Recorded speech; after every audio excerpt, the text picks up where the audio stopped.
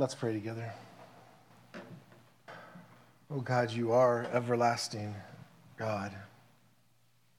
When we come to you, continuing in an attitude of worship as we come to study your word together, God, we know this is futile unless your Holy Spirit teaches us. So, God, we pray that you would bring understanding to our minds, that you would empower our hearts, conform our wills to the truth of your word.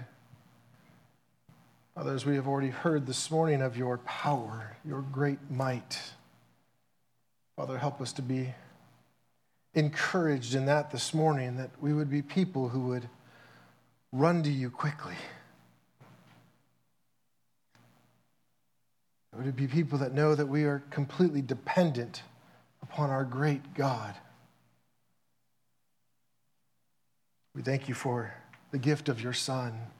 We thank you for life and newness in Christ. We pray now that you would apply your word to our life, that would empower us to live a life pleasing in your sight. We pray these things in Jesus' name. Amen. Well, by our time of worship together and being able to hear little young voices, even a little bit of cooing and a little bit of crying, we know that many of you have had the opportunity of at least being part of a family that has raised a young child. Some of you have had the opportunity to carry a child in your womb and to feel the kick and the pain and uncomfort at times of that child, and then to put in the time and effort to raise that child. Many parents will spend the young days of that baby's life trying to get that baby to talk, and then you spend the rest of the time after they start talking trying to get them to stop talking. But I want you to imagine this morning as we get prepared to open up God's Word together. I want you to imagine that little baby who is cooing and blowing out spit bubbles as that child starts trying to learn how to talk. Then imagine the first few words come out, which always mom wants it to be mom, dad wants it to be dad, and somehow it comes out and it's mine. And we see the true heart of that child. And yet I want to imagine that same child, when able to express a full thought, the first expression to mom, imagine that child saying something like this: Mom, you should be so proud of me. I waited patiently for 9 months inside your womb. I worked hard every day at getting bigger and stronger. And I muscled my way out on that day of delivery. I fed myself from your storage of milk. I allowed you to burp me, to change me, and to bathe me. I even gave you the opportunity, Mom, to stay up late at night and to rock me and hold me throughout the night. I'm so thankful, Mom, that I have had the strength and the wisdom to get through those early years of my life. Now, could you imagine a child actually saying that as the first clear thought? You would be absolutely flabbergasted by what would come out of this child of that statement. That is all about them. That sweet child obviously has a warped reality. Their view of what is correct and right is obviously off kilter. Well, it's fun to talk about little babies. It's a little bit harder to talk about us. But as Christians, as children of God, we sometimes act like that baby. And we have a skewed reality of our faith. We can at times put ourselves as the object of our faith. We can think that everything is about us, when in reality, it is all about God. The Lord is the object of our faith. He alone is the author and the finisher. He is the initiator and the sustainer. He is the founder and perfecter of our faith. If you're a note taker this morning, the title of this sermon is The God of the Armor. And many of you, as we turn back to Ephesians 6, excited to go into the various pieces of the armor. The danger here is to get the object of armor in sight and think that's what this is about, when it is about the Lord. He is the object of our faith. So if you would, open up your Bibles to Ephesians chapter 6. And if you are able this morning, if you could stand, honor the public reading of God's word.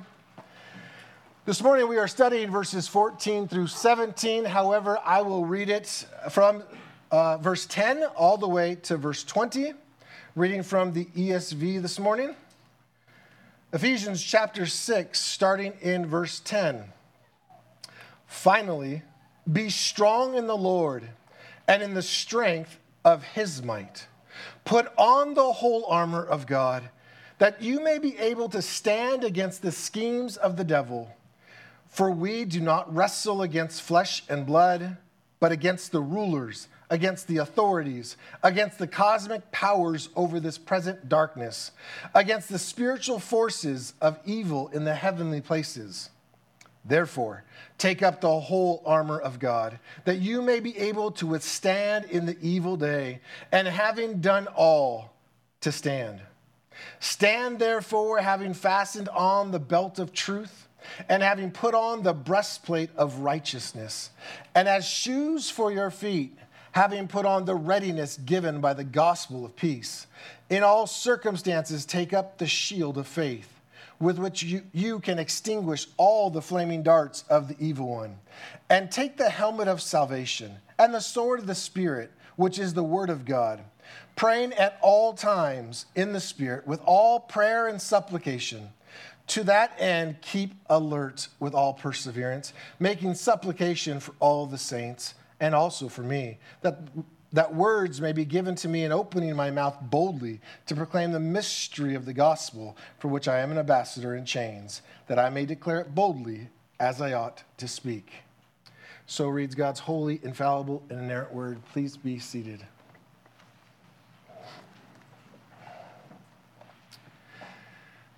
As we come again to this passage this week that we visited and started last week diving into, we're back to this idea of spiritual warfare.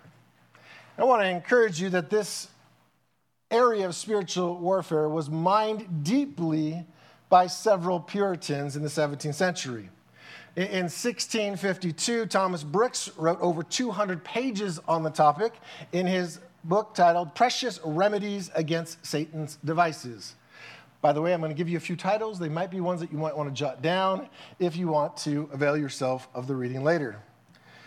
That was in 1652. Just a few years later, in 1655, William Gurnall published over 1,700 pages on Ephesians chapter 6, verses 10 through 20. His work was called The Christian in Complete Armor. You can imagine there's a lot to be said about what is happening here in what we just read together. This morning, we don't have the time to go through 1,700 pages of his findings. So we're going to pack a lot of that together in what we see this morning.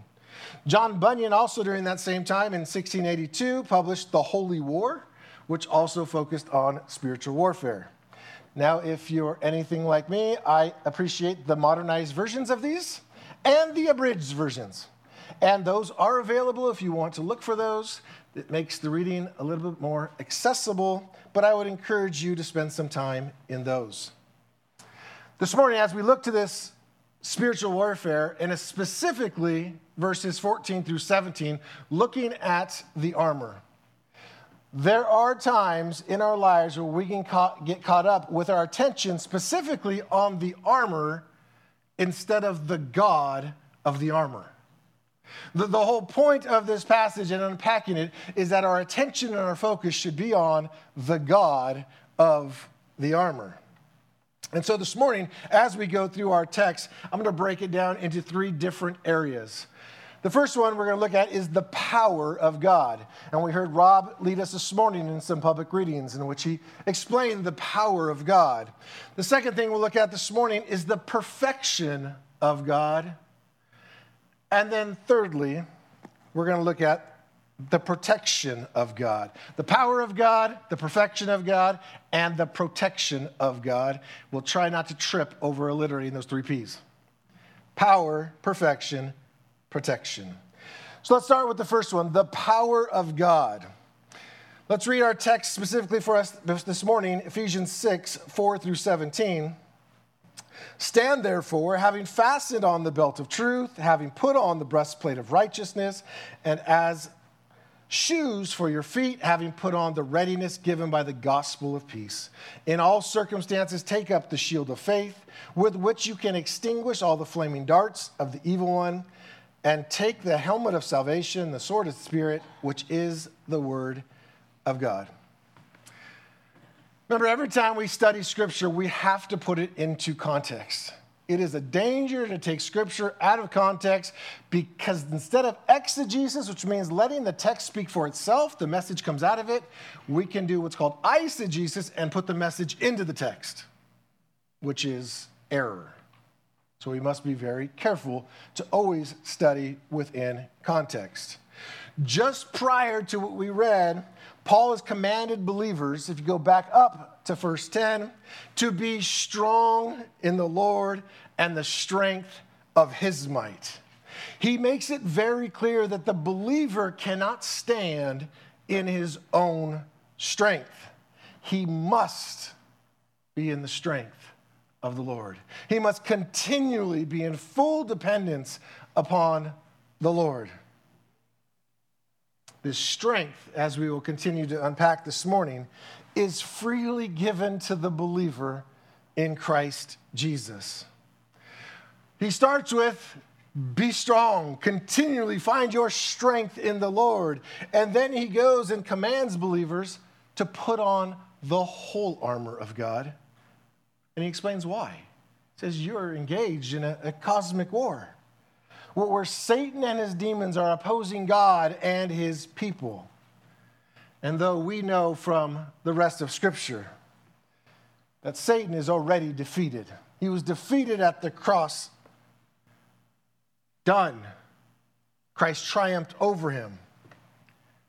But Scripture still paints him as a powerful enemy. It paints him as a supremely crafty enemy. He is a deceiver and he is an accuser. I mentioned Gurnall's work of 1,700 pages. Gurnall said this, I won't read all 1,700 pages, a quick quote. He said, quote, if Satan was too crafty for man in his perfection, speaking of Adam and Eve, how much more dangerous to us now in our fallen condition, end quote. I'll let you sit and think about that for a second. Pretty good statement. Causes us to stop and to think. If in their perfection he was crafty enough, how about in our fallen nature? Thus, Paul tells us here, put on the whole armor of God, that you might be able to stand against the schemes of the devil. It's really important for us to do a little bit of homework, a little background here of how this came about, like the context of Paul writing this letter. We read in Acts chapter 28. In Acts 28, we read that Paul is in prison. Acts 28, verse 16 specifically, we read, when he came to Rome, Paul was allowed to stay by himself with the soldier who guarded him. And so many of you probably heard and taught and even spoke to others about this passage here, that most likely you would tell them, and you've heard that Paul was looking at this soldier and his uniform as he penned this part of this letter. Now, it is possible that that occurred. We don't know that for certain, But there are some scholars that said the soldier who would have been guarding Paul would not have been in this type of battle gear. He would not have had a big shield with him as he was guarding one prisoner. And so it makes us think, is that really the background of what Paul is writing here? Is he just describing what he sees on this Roman guard? Now, Paul knew the scriptures. Paul, we could say, knew the scriptures like the back of his hand. And he knew that God was a divine warrior.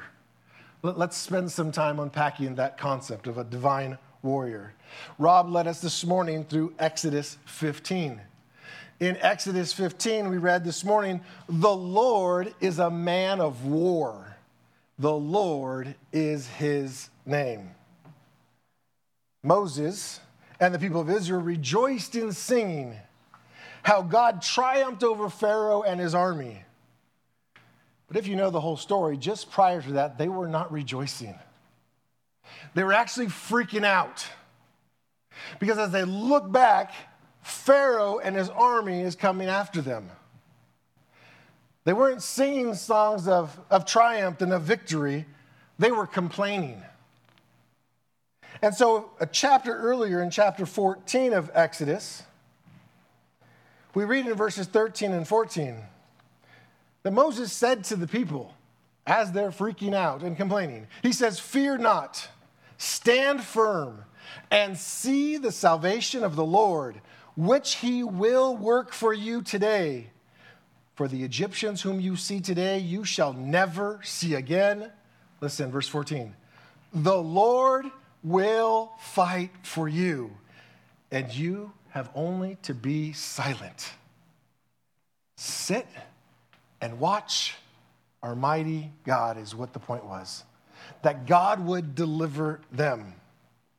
The Old Testament is full of examples of God being this divine warrior who goes to battle on behalf of his people. For simplicity this morning, because there are no verses on the screen, that was intentional this morning because you have Bibles. So I want you to use them. So in your Bible, if you would find the prophet Isaiah, find the book of Isaiah.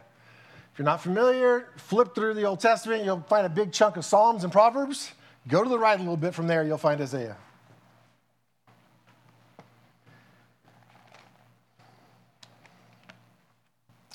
We'll start this morning as we look at God being a divine warrior. Let's start in Isaiah chapter 42.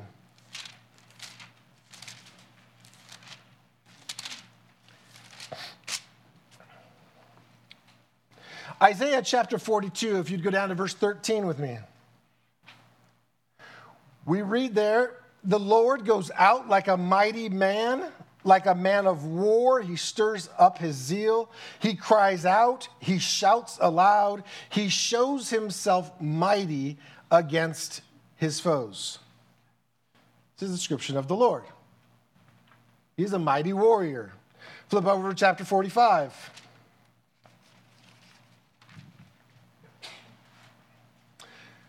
Isaiah 45, look at verse 2 with me. "I will go before you and level the exalted places. I will break in pieces the doors of bronze and cut through the bars of iron." This is God. Isaiah 52, keep looking at the descriptions here. Isaiah 52. Isaiah 52, go down to verse 12 with me. We read, "For you shall not go out in haste, and you shall not go in flight." And we see the reason here in verse 12. "For the Lord will go before you, and the God of Israel will be your rear guard." Meaning, he's going to defend you from every side. He is going to fight the battle for you. Now, hold your place there in Isaiah. We'll come back there. But I want to pause and do a quick check-in. Because if you're anything like me, my brain sometimes can check out. And so now it's time for a check-in. God is the only uncreated one who reigns over all of his creation. He has all power and all authority over everything. So here's your check-in question. Who has more power than God?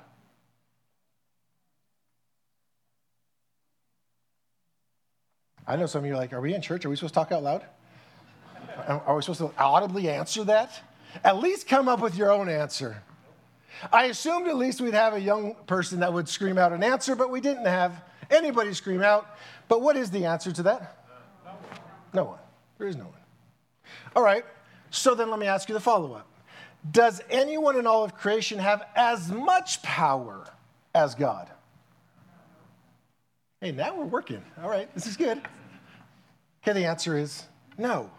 Why? Because God alone is omnipotent. He alone has unlimited power and is able to do anything that is according to his nature. Nobody else and nothing else in all of the created universe shares his omnipotence. You got it. God alone is all power. We good? All right, we can continue. His power is like anything else. It is unlimited. And we keep that in mind as he is the divine warrior, that in all of his power, he fights on behalf of his people. So what battle can be lost if the Lord is battling it? If the Lord is fighting it, what battle will be lost? Hey, we're doing good. Good job. None. We're doing good. All right, I told you hold your place in Isaiah. Let's go back to Isaiah. As we're in Isaiah, I want you to think, what would you assume that a divine warrior would wear to battle? I would say probably armor. Heard some of you say armor. Isaiah 59, verse 17. Isaiah 59:17, where I think Paul really got this idea of this armor of God, or the God of the armor, is right here out of Isaiah. Isaiah 59, verse 17. We read in verse 17, he put on righteousness as a breastplate and a helmet of salvation on his head. He put on garments of vengeance for clothing and wrapped himself in zeal as a cloak. This is speaking of God. This is speaking of the armor that he would put on himself as the divine warrior. Let me ask you something. Does it sound familiar? Sounds very familiar to our text this morning. And then speaking of the coming Christ, flip back in Isaiah, back to chapter 11. I want you to see it. Chapter 11. Speaking of the coming Christ in chapter 11, verse 5. If you're getting blisters on your thumbs, we've only just begun. Isaiah chapter 11, verse 5, we read, righteousness shall be the belt of his waist, and faithfulness, which can be translated truth, the belt of his loins. Does that sound familiar? Yes, it does. Puts us right back in our passage this morning. You don't have to flip there, but Isaiah 66:16 speaks of also he has a sword, and we see that in our text this morning. And so God, the divine warrior, is arrayed in his panoply, in his full armor, and it's displayed in perfect power. Because of God's power, and because of him being a divine warrior, Jeremiah would praise God for all his power and all his ability to do all things. In Jeremiah 32:17, which I'm going to read, but if you've got fast thumbs, you can beat me there. Jeremiah 32:17, Jeremiah says, O Lord God, it is you who have made the heavens and the earth by your great power and by your outstretched arm. Nothing is too hard for you. Did you hear the declaration of Jeremiah?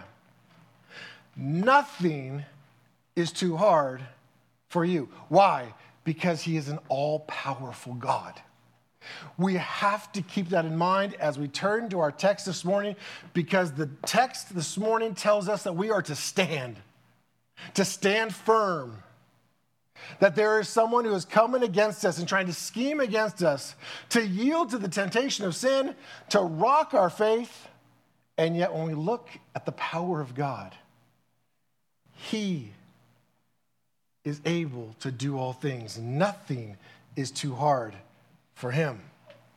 And so when we see the commands this morning to stand, 3 times over in our text, to stand, it's because God is a God of power.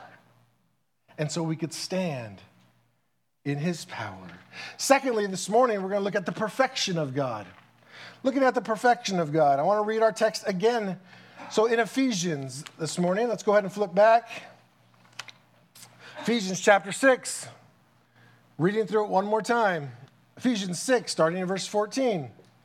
Stand therefore, having fastened on the belt of truth, and having put on the breastplate of righteousness, and as shoes for your feet, having put on the readiness given by the gospel of peace.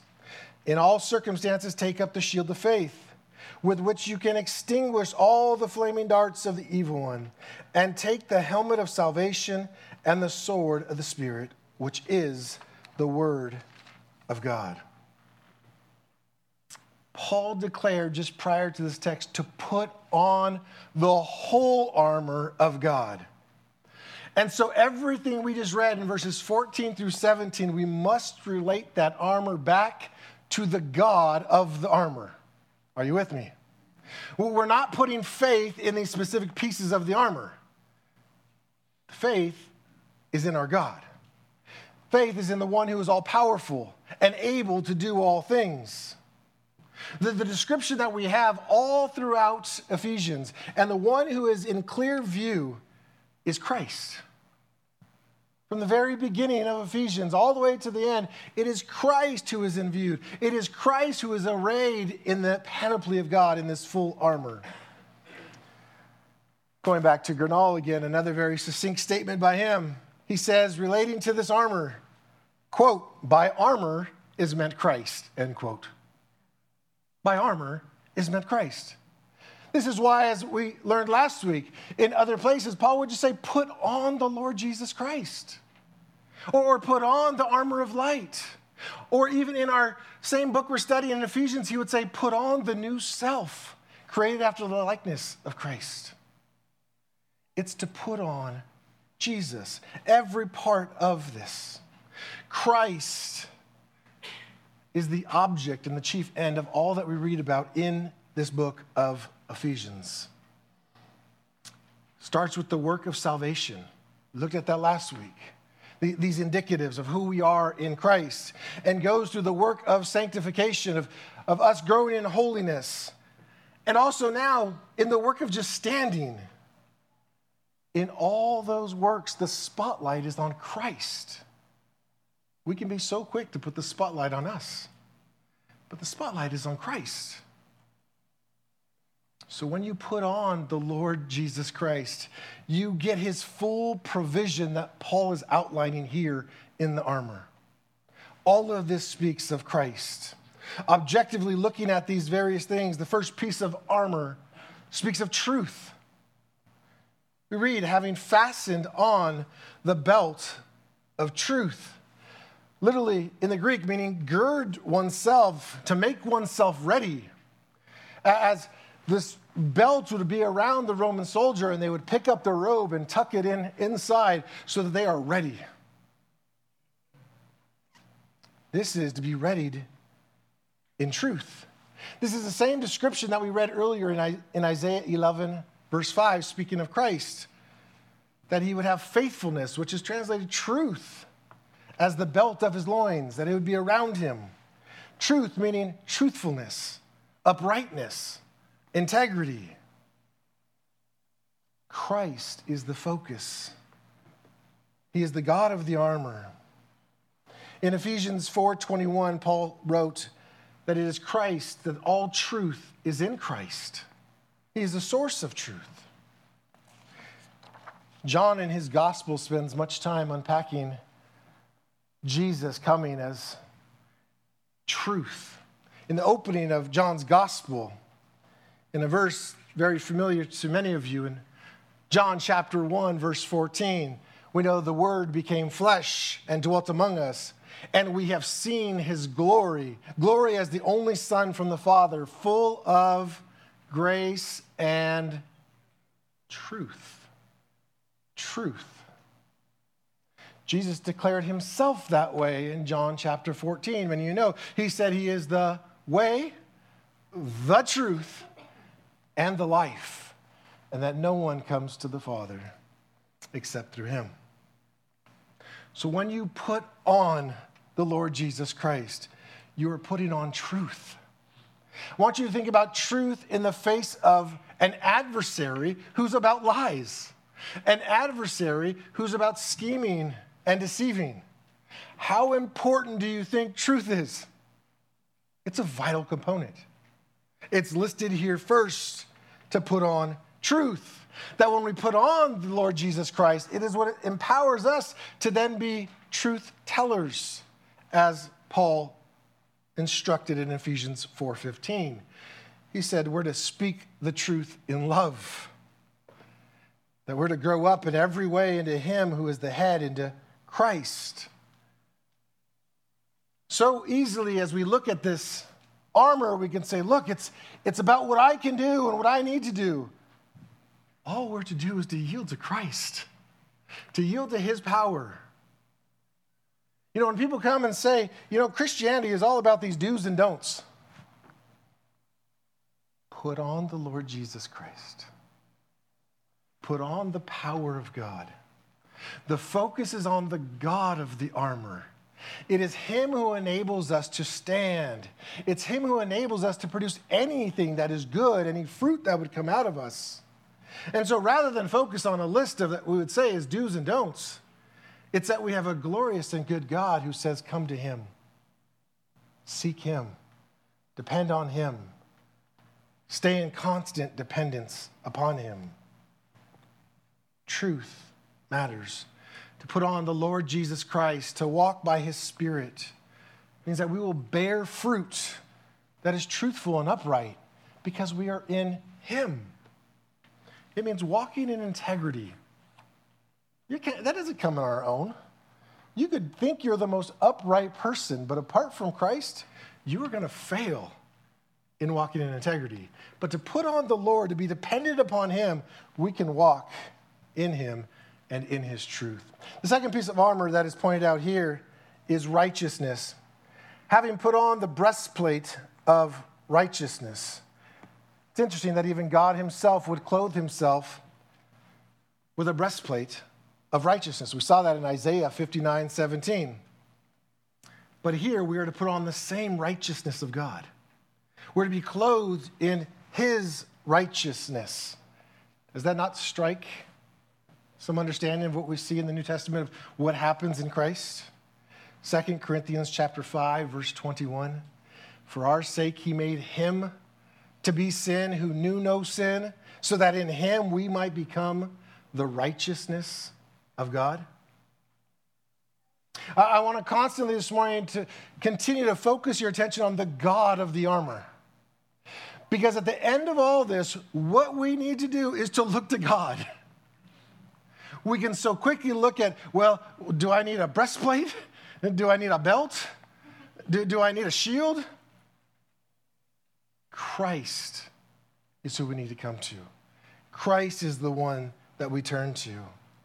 We see here about righteousness, this righteousness being imputed to us. It's an incredibly glorious transaction for those who trust in Christ. That their sin would be imputed to Christ, would be credited to him, but his righteousness would be imputed to us. I think we got a good end of that bargain, right? We get his righteousness. And that righteousness is not attained by works. It is given through faith in Jesus Christ for all who believe. To put on the whole armor is to put on Christ, to put on his righteousness. That's why Paul has written earlier in this letter in Ephesians chapter 4, verse 24, put on the new self, created after the likeness of God in true righteousness and holiness. All this transition here of putting on armor is we have a new identity that's in Christ. Put on Christ. Do not live in the old nature, in the old self, and in the flesh, but put on Christ. Because when you put on Christ, you put on his power. Let's put it on the whole armor. putting on our identity that's in Christ. It's standing firm in the truth of Christ, standing firm in the righteousness of Christ. It's by putting on Christ that we can walk by the Spirit and even act righteously. We see a third piece of armor here, Paul points out, it's about the gospel of peace. He says, as shoes for your feet, having put on the readiness given by the gospel of peace. It's interesting when you look into the Greek here, that literally word for word in the Greek, it would be, and your feet put readiness, the gospel of peace. There's not even the mention of shoes, but it's the idea that what is going to be prepared on the feet, that you're getting readied, prepared, and what's the preparation is the gospel. The gospel that has brought you peace. The gospel that has brought me peace. Every single one of us who will put our faith in Christ. By the way, again, you don't have to turn back to Isaiah, but this comes from Isaiah chapter 52, verse 7. How beautiful upon the mountains are the feet of him who brings good news, who publishes peace, who brings good news of happiness and publishes salvation, who says to Zion, your God reigns. This is peace that comes from the Prince of Peace, comes from Jesus Christ, the one who gives us peace with God. The Bible is clear that it's only through faith in Christ that we can have peace with God, that we are no longer enemies to God. It's by putting on Christ that we're constantly reminded that we are a friend of God. It speaks here of having our feet ready. It's ready with this truth. It's what gives us that idea that we are at peace with God, we are a friend of God, and it gives us strong footing to stand firm.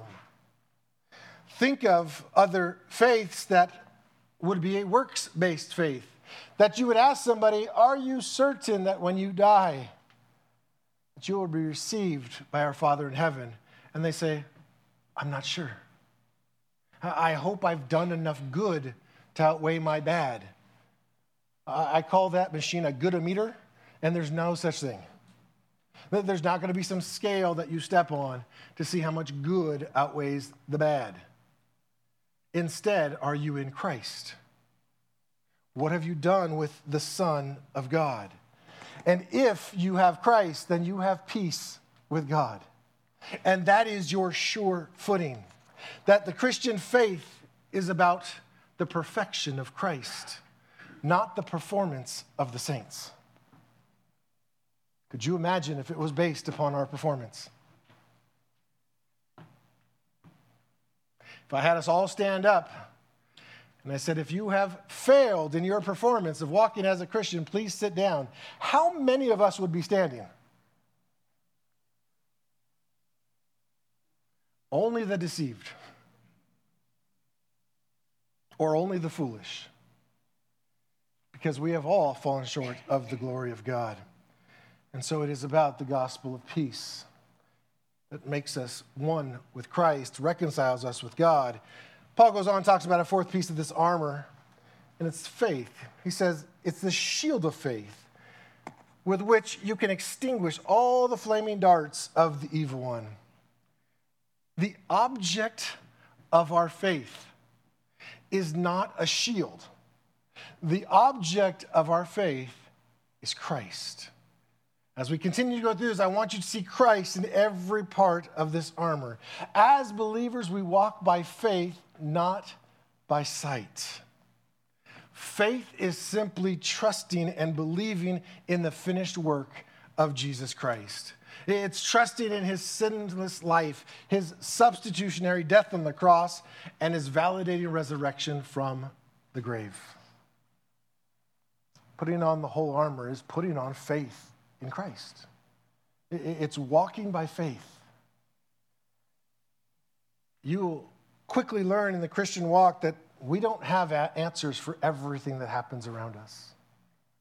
But the gift of faith encourages us, strengthens us to trust in the God who does know everything. To trust in the God who is all-powerful and able to do all things. put on the full armor is to cling to the claims of Christ. It is those claims of Christ that shield us from the enemy. It's the claims of Christ of who he is, Savior, Lord, Master, that he is the conquering one, that he is the one who has overcome. And because he has overcome, guess what it means for all those who trust in him? That they overcome too. Not just faith. Paul goes on here and talks about salvation. The fifth piece of the armor is to take the helmet of salvation. Once again, the object here is Christ. Christ has secured salvation for all who repent and believe in him. So what does it mean to take on the helmet of salvation? It is interesting that in 1 Thessalonians chapter 5, verse 8, Paul writes it a little bit differently. He writes there, he says, "But since we belong to the day, let us be sober, having put on the breastplate of faith and love, and for a helmet, the hope of salvation." Did you hear that? What is to put on the helmet of salvation? Paul says elsewhere, it's the hope of salvation. It is looking ahead. It's looking beyond our current circumstances. It is looking for future grace. It's keeping that future grace in sight of when we see the Lord face to face. It means thinking of the time when all the cares of this world will pass away.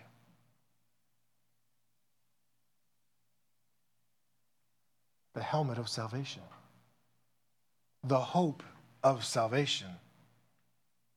That by putting on Christ, we keep this hope of salvation on the forefront of our mind. I want you to keep all these things in place because we are going to get to seeing the enemy and how he attacks in all these different areas. But the helmet of salvation. The sixth and final piece that Paul mentions here of the armor is the Word of God. He says, and take up the sword of the Spirit, which is the Word of God. When we put on the armor, we put on the words of our Lord Jesus Christ.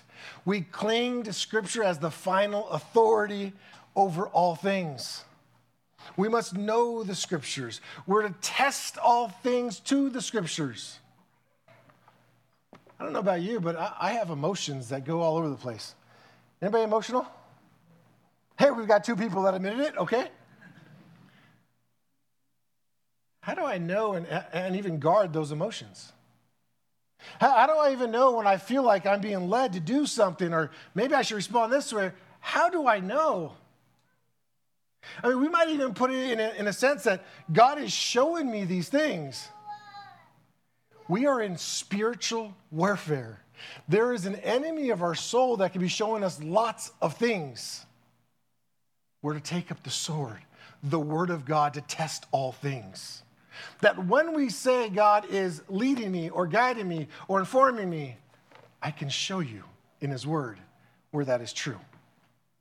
Because otherwise, we can be tossed to and fro by every emotion and every scheme of the devil to say, well, I think this is God.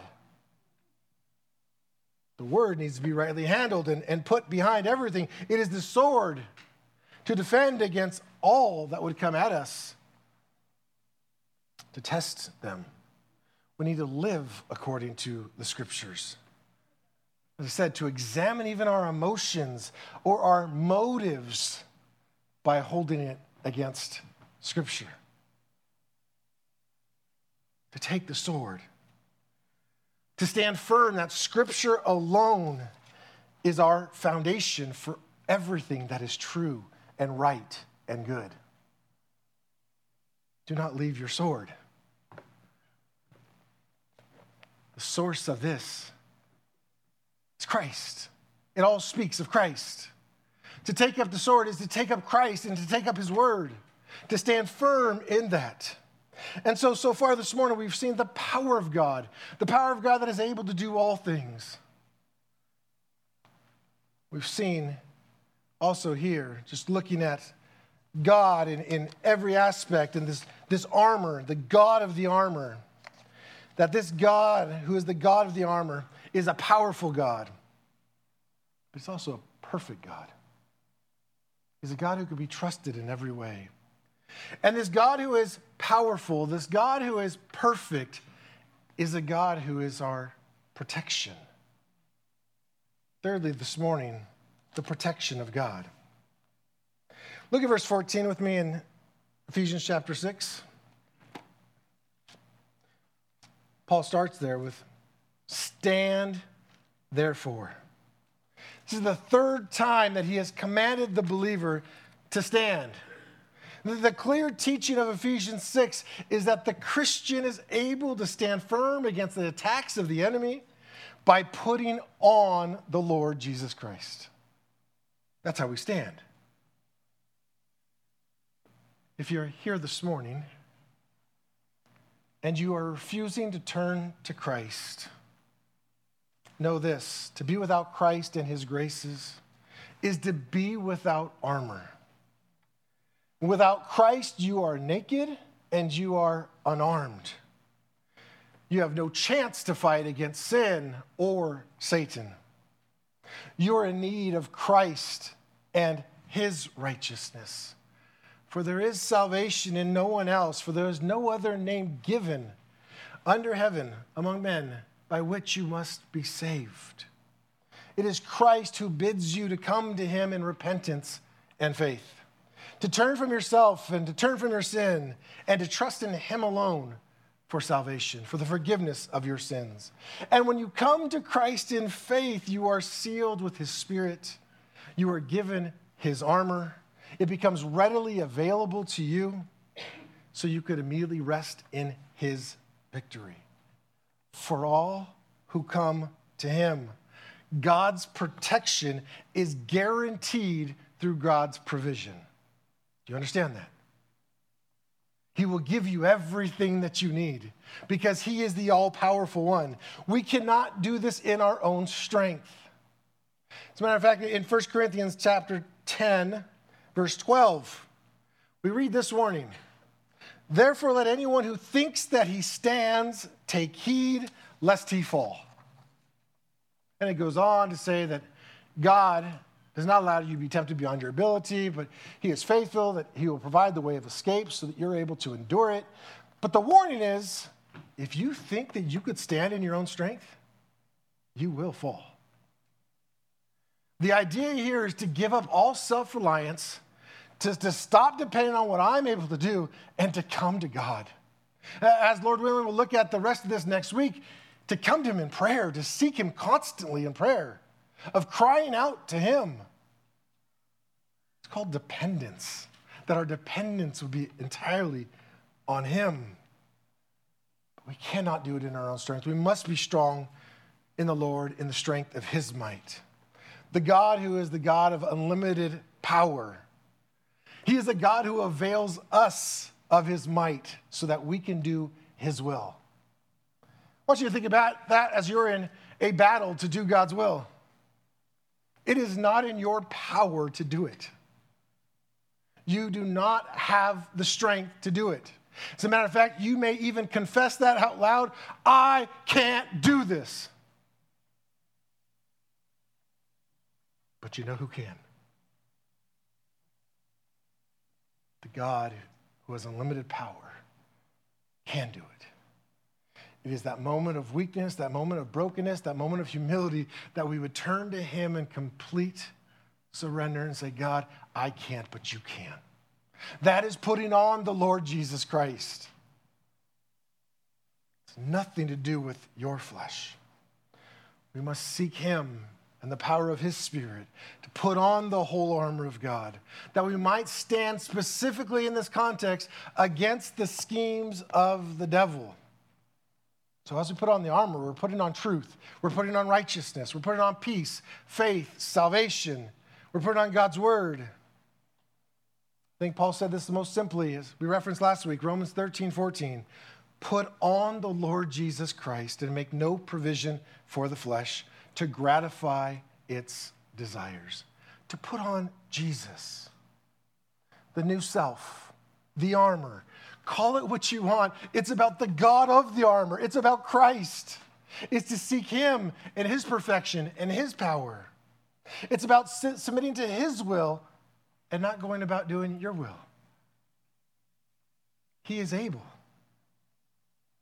But we must turn to him in humility and admit that we're not able, that I can't do this, that there is no sufficiency in me, but my sufficiency is in Christ. That's humility. To come before God and to plead out to God that I need your strength. I need your power. I need the fullness of Christ to stand firm. I need Christ that I might not yield to temptation, that my faith would stay grounded. Again, not to cause us panic, but Paul clearly points out here that we need to be on alert to the schemes of Satan, that he is relentlessly trying to cause us to yield to the temptation to sin, to yield to our sinful thoughts, to speak in a manner that's not pleasing to Christ, to do things that aren't pleasing to him, to live according to our own ways and not according to his. This is Satan's plan. And every single one of us who are a believer here this morning experience it constantly. And sometimes it comes a lot stronger. There's an attack that has been planned, an attack that is intentional. And as we talked about last week, Satan and his demons study us and know our weaknesses, know where we get frustrated, and they plan the attack. And the attack is to get us to act like a rebel, to chase after the things of the world and to comfort ourselves in sin instead of in Christ. But to put on Christ is to put on his truth. It's to put on him. It's to enable us to stand against the schemes of Satan. He's a deceiver. He says things like this. Did God really say? I mean, are you really supposed to not do that? I mean, isn't just a little bit of that okay? Don't all people do it? I mean, a little bit won't hurt, right? He's a deceiver. He tries to get you to subtly compromise. So one compromise leads to another, which is all forms of rebellion against God. He is a deceiver. We know from 2 Corinthians chapter 2 that Paul encourages us to forgive one another. I'll tell you this, forgiveness in our flesh is impossible. We want what we call justice. If I suffered, I want them to suffer as well.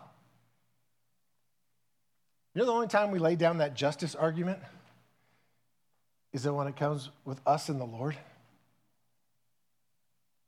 We don't want his justice. We want his mercy. We want his forgiveness. And yet, the enemy of our soul wants to stir up in us our pride and have us stand firm that we will not forgive. As a matter of fact, 2 Corinthians chapter 2, in the context of forgiving one another, we read in verse 11 that we forgive so that we would not be outwitted by Satan, for we are not ignorant of his designs. He wants us to act like him, like the enemy of our souls, not like Christ, who would forgive us of our heinous acts against a holy God. Satan wants to hold you back from forgiveness. He wants to remind you and whisper in your ear how unworthy that person is of your forgiveness. All the while exalting your own worthiness. He'll tell you how you've tried harder than them, how you deserve better than them, and how they deserve to live without your forgiveness. I want you to think about the gospel of peace that we spoke of earlier. That gospel of peace is a gospel of forgiveness. And we are commanded to forgive as we have been forgiven. And so one of Satan's schemes is to have us hold bitterness and resentment and anger and hostility towards others. We must put on the Lord Jesus. When we say, well, I can't do this, I can't forgive the way I'm commanded to forgive. You're right, you can't. But Christ can through you. He can empower you through his unlimited resource of power to forgive. And not because that person is worthy of forgiveness, but because Christ is worthy of us imitating him. Satan loves to point out all kinds of things in our lives.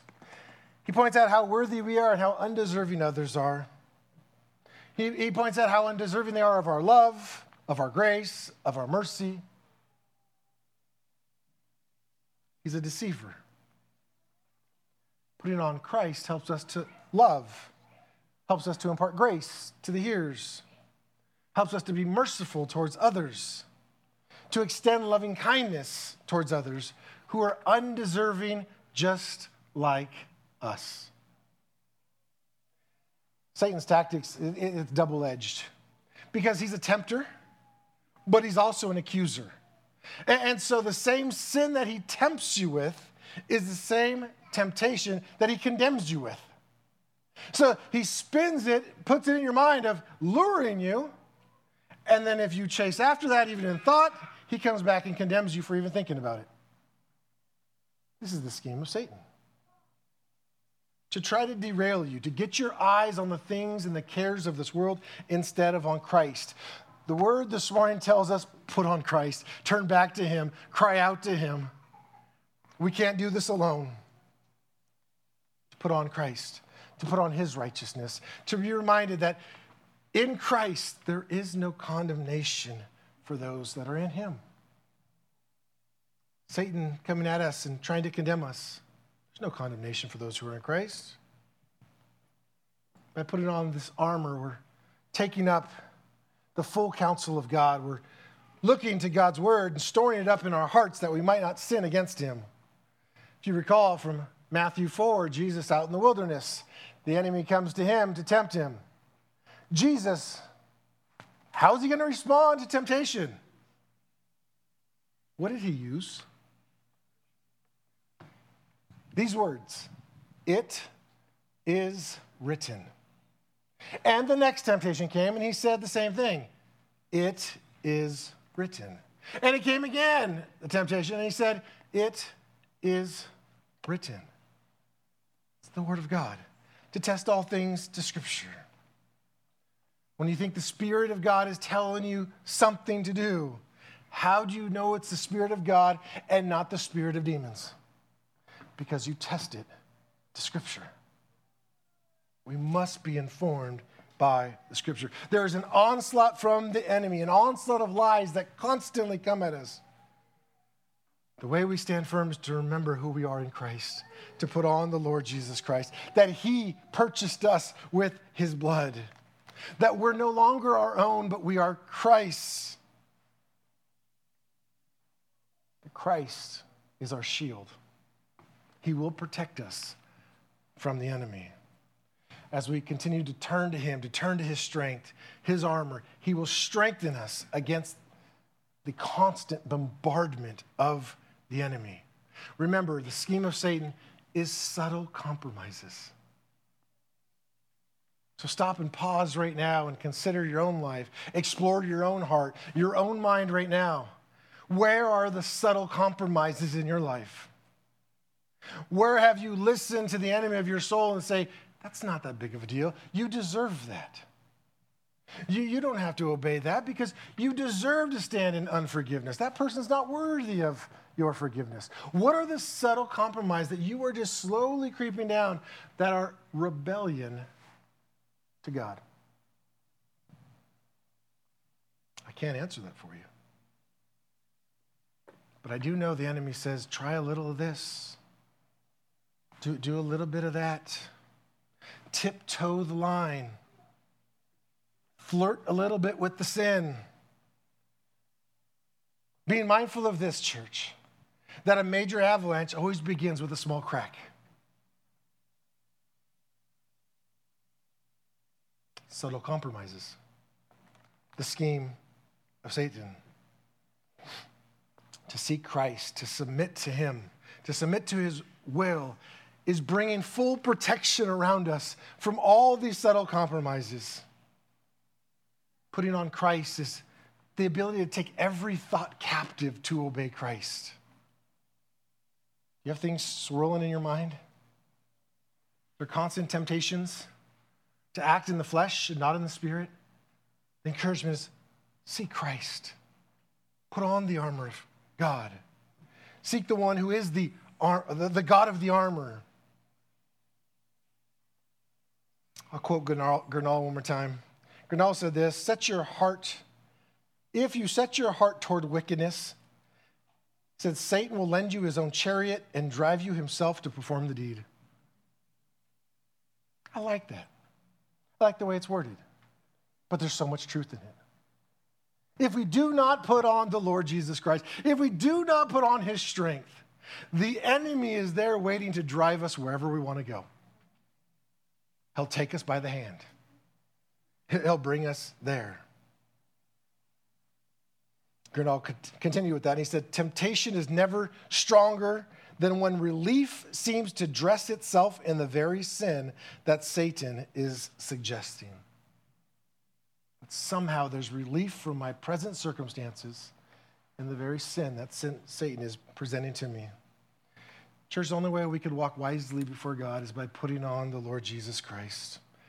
The only way that we don't walk into the schemes and follow the schemes of Satan is by being desperately in need of Christ at all times, of coming to him constantly, of putting our focus on the God of the armor. And as we turn to him,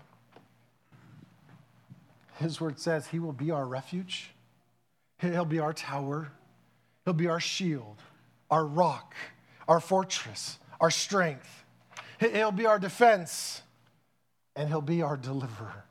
He is so worthy of us to go to them. How foolish are we not to constantly go to him?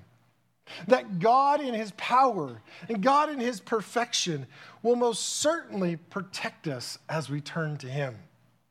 I want you to understand this as we close this morning. When God defends you as a believer, when he defends you, he also defends himself. I want to stop and let you chew on that for a second. When God defends you, he defends himself. He does all this through you for the praise of his glorious grace, that he would be exalted, that the name of Christ would be exalted. So of course he will give you all of his strength. He will give you all of his power to do his will, because in it he is glorified. Surely he will protect you.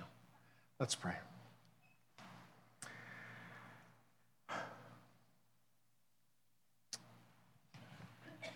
Father, as we close, we bring all this to mind, that you are a God who is all-powerful, that you are a God who is perfect, and that you're a God who provides perfect protection. Father, I know that each one of us wrestle with dueling desires, that those of us who are in Christ Jesus have the Spirit of Christ dwelling in us, giving us desires to please him. We also have this fallen flesh that desires to please self, to defend self. God, as we look to your word this morning, we realize that, Lord, we cannot do this Christian life in our own strength, that we need your strength. And Father, those who are in here this morning and say, well, you don't know what I'm going through. You don't know the stress and the cares of this world that are coming at me. Oh, God, would you remind them that you do?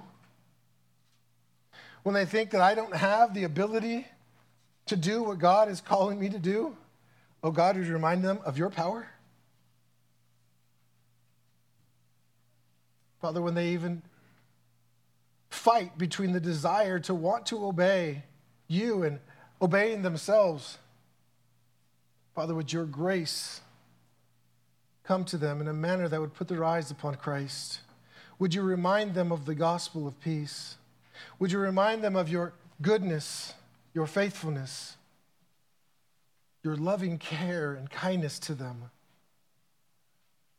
That you would send your Son Christ to be murdered,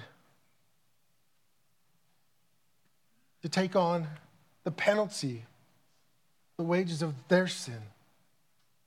And oh God, there would be great humility that would come to the soul of those who resist to turn in pleasing you. But they would say, oh God, you have done such great and mighty things. That God, they would experience your nearness, your power, and your protection. Would you help us to constantly put on the Lord Jesus Christ, to come to him in humility at all times, to declare that we do not have the strength, but we know he does, to live a life pleasing in your sight. Father, we thank you for even the thought that as you defend us, you defend yourself. So surely you will protect us. We pray these things in Jesus' name.